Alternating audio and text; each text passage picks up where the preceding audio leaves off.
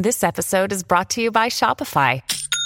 Forget the frustration of picking commerce platforms when you switch your business to Shopify, the global commerce platform that supercharges your selling wherever you sell. With Shopify, you'll harness the same intuitive features, trusted apps, and powerful analytics used by the world's leading brands. Sign up today for your $1 per month trial period at shopify.com/tech, all lowercase. That's shopify.com/tech.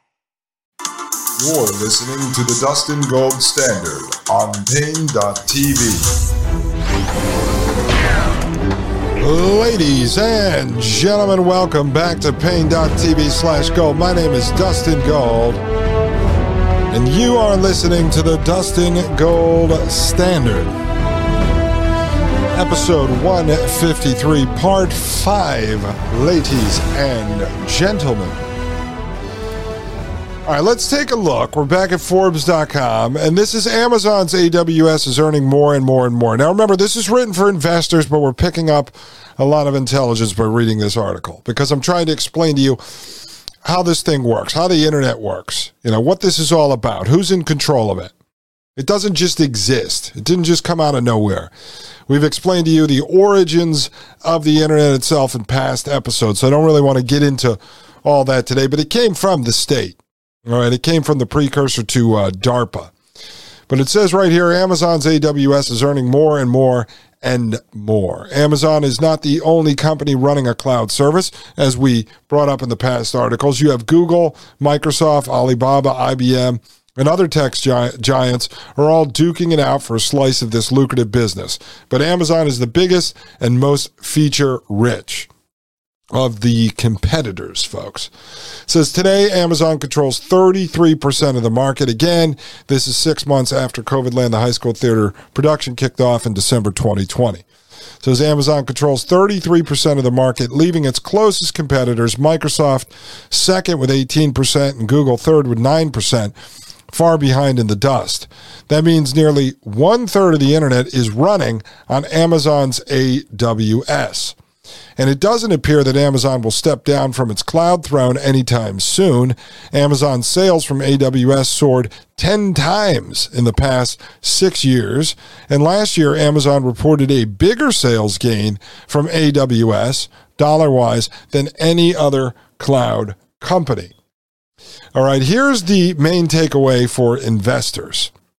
And we'll wrap up this article. It says, if you're looking into Amazon stock, don't get caught up in the online shopping fuss. For years, AWS has been the linchpin of Amazon's business. And this invisible side of Amazon is where Amazon's largest gears turn. All right, so it's Amazon controlling the internet, folks. Problem is AWS is like a black box. Amazon reports very little on its operations. So if you want to dig deeper, you'll have to do your own research. You'll have to weigh a couple of risks before putting your money into Amazon stock. One, Amazon's AWS business is facing an antitrust probe from the U.S. government. Number two, Amazon has nearly doubled this year. It's not uncommon for such geyser-like stocks to take a breather somewhere down the line. Number three, Microsoft and Google are catching up to Amazon with their competing cloud services, which should be on your radar. It says, other than that, Amazon's an outstanding stock, killing it in one of the most lucrative businesses on the planet, and it's proven to be resilient to COVID, whose spread could hit the markers again. Stay ahead with the big picture. All right, so there's the point, right? And this is true, and I didn't want to go into all the details on this show about how AWS works. But this author here has the right idea that Amazon Web Services basically operates like the operating system for the internet. Now, I want to go over to the next article here.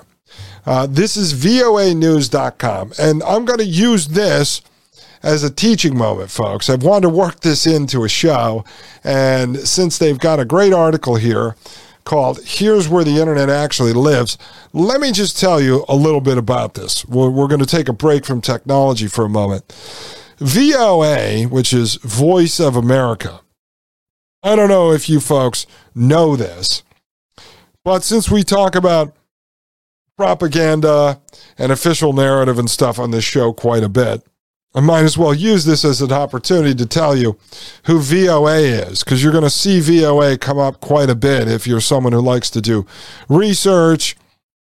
Even President Donald Trump would retweet articles from VOA back when he had a Twitter account when he was the president, and never put a disclaimer on there telling you who and what VOA is. Steve Bannon, who was chief strategist for the Trump administration, who runs a show that often lifts information from my show and Mike Moore's show and others that we know without actually giving us a plug or credit or inviting us onto their shows. Steve Bannon is on, last I checked, America's Voice. America's Voice is owned by a really shady dude. And America's Voice, when they first launched, was actually feeding all their articles over from Voice of America, which I found to be quite interesting because America's Voice was promoting itself as some big conservative, freedom-loving, patriotic outlet back 3, 4, 5, 6 years ago. And they were starting to gather a bunch of conservative influencers on Twitter and giving them shows on their network, yet they were feeding VOA News into their website, never explaining why. In fact, America's Voice had reached out to an outfit I was working with, an independent outlet back 2017, 2018, 2019, leading up to Covidland, the high school theater production.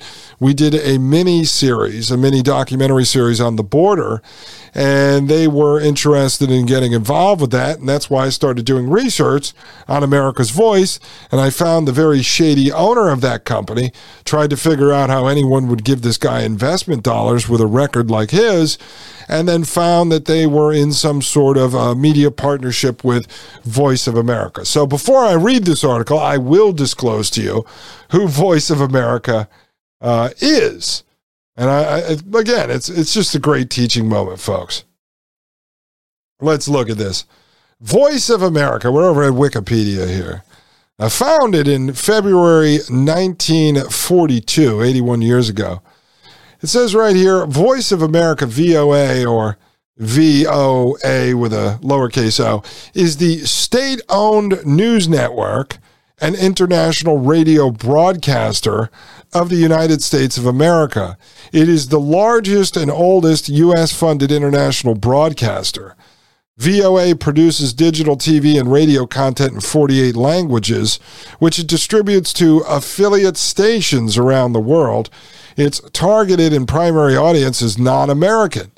VOA was established in 1942, and VOA Charter under Public Laws 94-350 and 103-415 was signed into law in 1976 by President Gerald Ford. Voice of America is headquartered in Washington, D.C., and overseen by the United States Agency for Global Media, an independent agency of the United States government. How is that independent? Funds are appropriated annually under the budget for embassies and consulates. As of 2022, VOA has a weekly worldwide audience of approximately 326 million, up from 236 million in 2016, and employs 961 staff with an annual budget of $252 million. While Voice of America is seen by many listeners as having a positive impact, it also serves U.S. diplomacy. Current languages. The Voice of America website had 5 English language broadcasters as of 2014. Worldwide, learning English, Cambodia, Zimbabwe, and Tibet. Additionally, the VOA website has versions in 47 foreign languages. Radio programs are marked with an R, TV programs with a T, and so it goes through this whole list. There's about there's 47 of these, all these different countries and stuff. The number of languages varies according to the priorities of the United States government and the world situation. I haven't said it yet, folks, but are you understanding what we're dealing with here? Again, President Trump was retweeting Voice of America articles throughout his presidency without telling folks. I mean, this was the guy who was up against the deep state. Steve Bannon contracted under America's Voice, which had a media partnership with VOA and never disclosed what VOA actually was. I don't know. Let's look at the history briefly. It says American private shortwave broadcasting before World War II. Before World War II, all American shortwave stations were in private hands. Privately controlled shortwave networks included the National Broadcasting Company's International Network, or White Network, which broadcast in 6 languages, the Columbia Broadcasting System's Latin American International Network, which consisted of 64 stations located in 18 countries, the Crosley Broadcasting Corporation in Cincinnati, Ohio, and General Electric, which owned and operated WGEO and WGEA, both based in Schenectady, New York, and KGEI in San Francisco, all of which had shortwave transmitters. Experimental programming began in the 1930s, but there were fewer than 12 transmitters in operation. In 1939, the Federal Communications Commission set the following policy. A licensee of international broadcast stations shall render only an international broadcast service which will reflect the culture of this country and which will promote international goodwill, understanding, and cooperation. Any program solely intended for and directed to an audience in the continental United States does not meet the requirements for this service. The policy was intended to enforce the State Department's good neighbor policy, but some broadcasters felt that it was an attempt to direct censorship. Well, yeah, of course it was. Shortwave signals to Latin America were regarded as vital to counter Nazi propaganda around 1940. Initially, the Office of Coordination of Information sent releases to each station, but this was seen as an inefficient means of transmitting news. The director of Latin America Relations at the Columbia Broadcasting System was Edmund A. Chester, and he supervised the development of CBS's extensive La Cadena de las Americanas radio network to improve broadcasting to South America during the 1940s. All right, so this goes on here, folks, and then it goes through World War II, and then this goes down into the Cold War. We'll talk about that momentarily. Again, I'm just doing this as a teaching moment. In full disclosure, before I use an article from Voice of America, you should at least know what Voice of America is. Ladies and gentlemen, I am the voice of a post-America. I am Dustin Gold. I'll be right back. This is the Dustin Gold Standard right here on Paine.tv/gold. You're listening to the Dustin Gold Standard on Paine.tv. Join the discussion at Paine.tv/gold.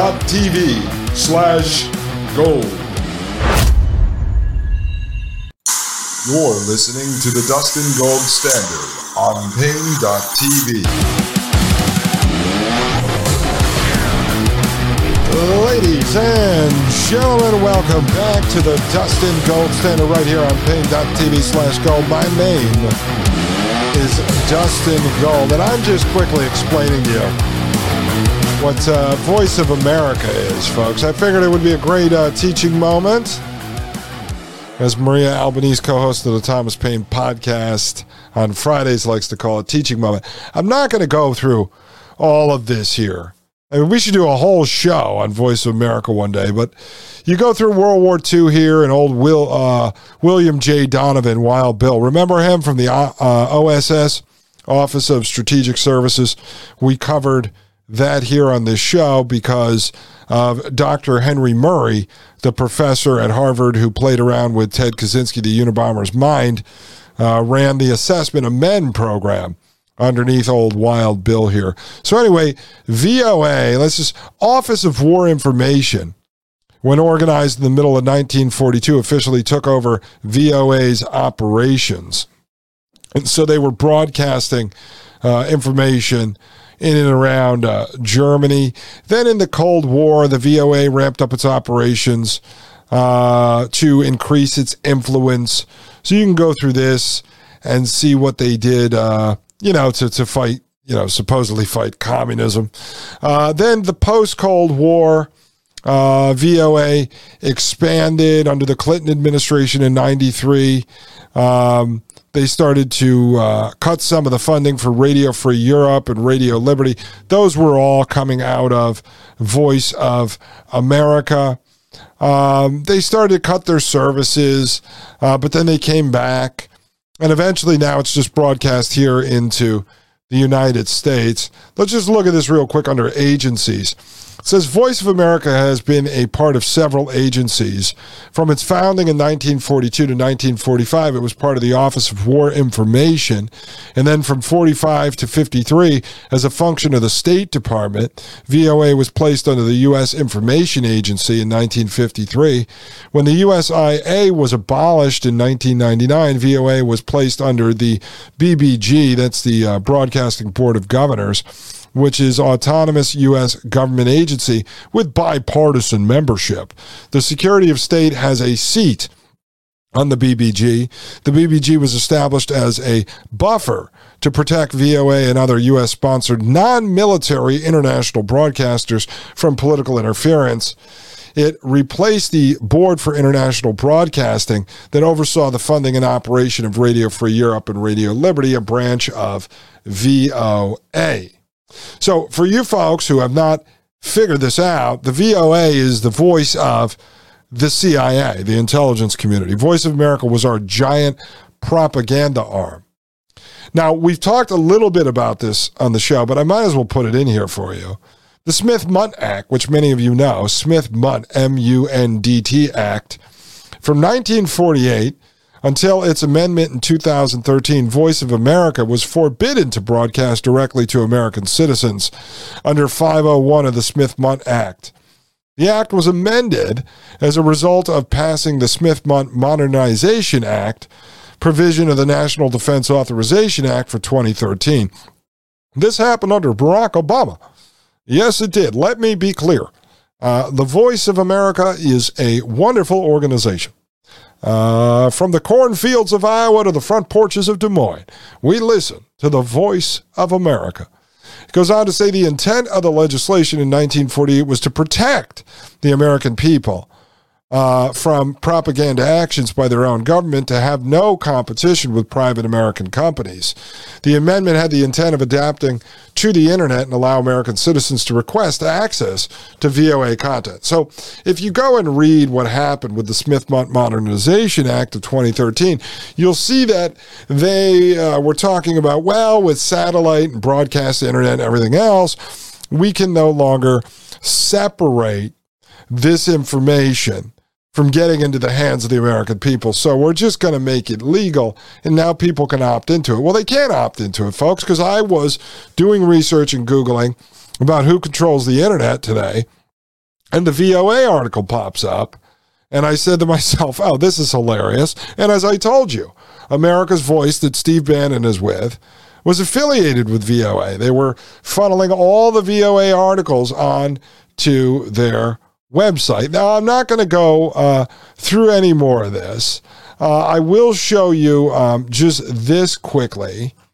This is just a quick little article here on ultimasnoticas.com. And this article here is The Voice of America was born as the voice of the CIA. Written in July 2020. It said recently the president of the Republic, Nicolas Maduro, denounced that the government of the United States is executing a media campaign against Venezuela, quote, in order to discredit our country with lies and deceit, end quote. In this regard, she pointed out to the Voice of America that the U.S. government's radio, television, and web service of being in charge of implementing this media plan that Abrams announced on July 11th under the premise of communications offensive. What is the VOA? It defines itself as, quote, an international service of diffusion of multiple media. The service is responsible for clearly presenting the policies of the United States to the world and being a reliable source of news, end quote. The first steps towards its birth are taken in 1941, before the United States entered the Second World War, when the Franklin D. Roosevelt government created the Foreign Broadcasting Information Service as part of a program belonging to the Science and Technology Direction of the Office of Strategic Services, today the CIA, the Central Intelligence Agency. So it says here, its objective was the creation of content to promote information and propaganda about the model of progress that was on the rise in North American nation, product of the New Deal. Its first targets were Europe and Asia, continents that were submerged in conflict and where the post-war global balance would be redefined. Now, I want to tie this in because we're sitting here unraveling technocracy and explaining how the whole internet operates. It's very important there, because when we do future research into VOA, we're going to be looking into its promotion of the New Deal, which we know the New Deal, led up by FDR's Brain Trust, headed up by a guy named Rexford Guy Tugwell, who was a big friend of the eugenicists and the technocrats operating out of Columbia University at the time the Technocracy Incorporated was growing there. Right, so we went out, we're promoting the New Deal. I know the New Deal was the kickoff to worldwide technocracy in the United States. It assigned everyone with a number, the Social Security number. And at the same time, we know the Marshall Plan was going on, where we were going out and ready to spread post-war policies in Europe, which was bringing in America mass production and mass consumption models. We did this in cooperation with the World Bank, the International Monetary Fund, Bank for International Settlements, and this is how we went in and took control of everything. At the same time, as we've covered here in great detail, we were developing the World Constitution. We had the World Federalist Society. We, the United States, were in charge of setting up the world government, the technocracy, and VOA played a major part in this. So we don't need to go any further into this article. I just wanted to set the stage for you so you understand what Voice of America is, because I'm about to just review this article called Here's Where the Internet Actually Lives. And I figured, what the hell, it was a good time to talk a little Voice of America, a little CIA for you, a little history, a little teaching moment, a little bit of Trump, who was promoting VOA, a little bit of Steve Bannon, who works for America's Voice, that had a partnership, maybe they still do, with Voice of America. Who knows? Because with the Smith Modernization Act, they are, the government, the state, the CIA, the intelligence apparatus, are allowed to propagandize us at all times. You ask yourself, all these influencers, who's funding them? You know, people like Peter Thiel that are funneling money into certain organizations, certain media outlets, certain supposed independent media. He's funding Spotify. He's funding Rumble. CIA, Peter Thiel. We know Palantir was created with CIA money through their venture firm, InQtel. So now the government is allowed to legally propagandize you. Not that they weren't doing it before, but now it's much easier.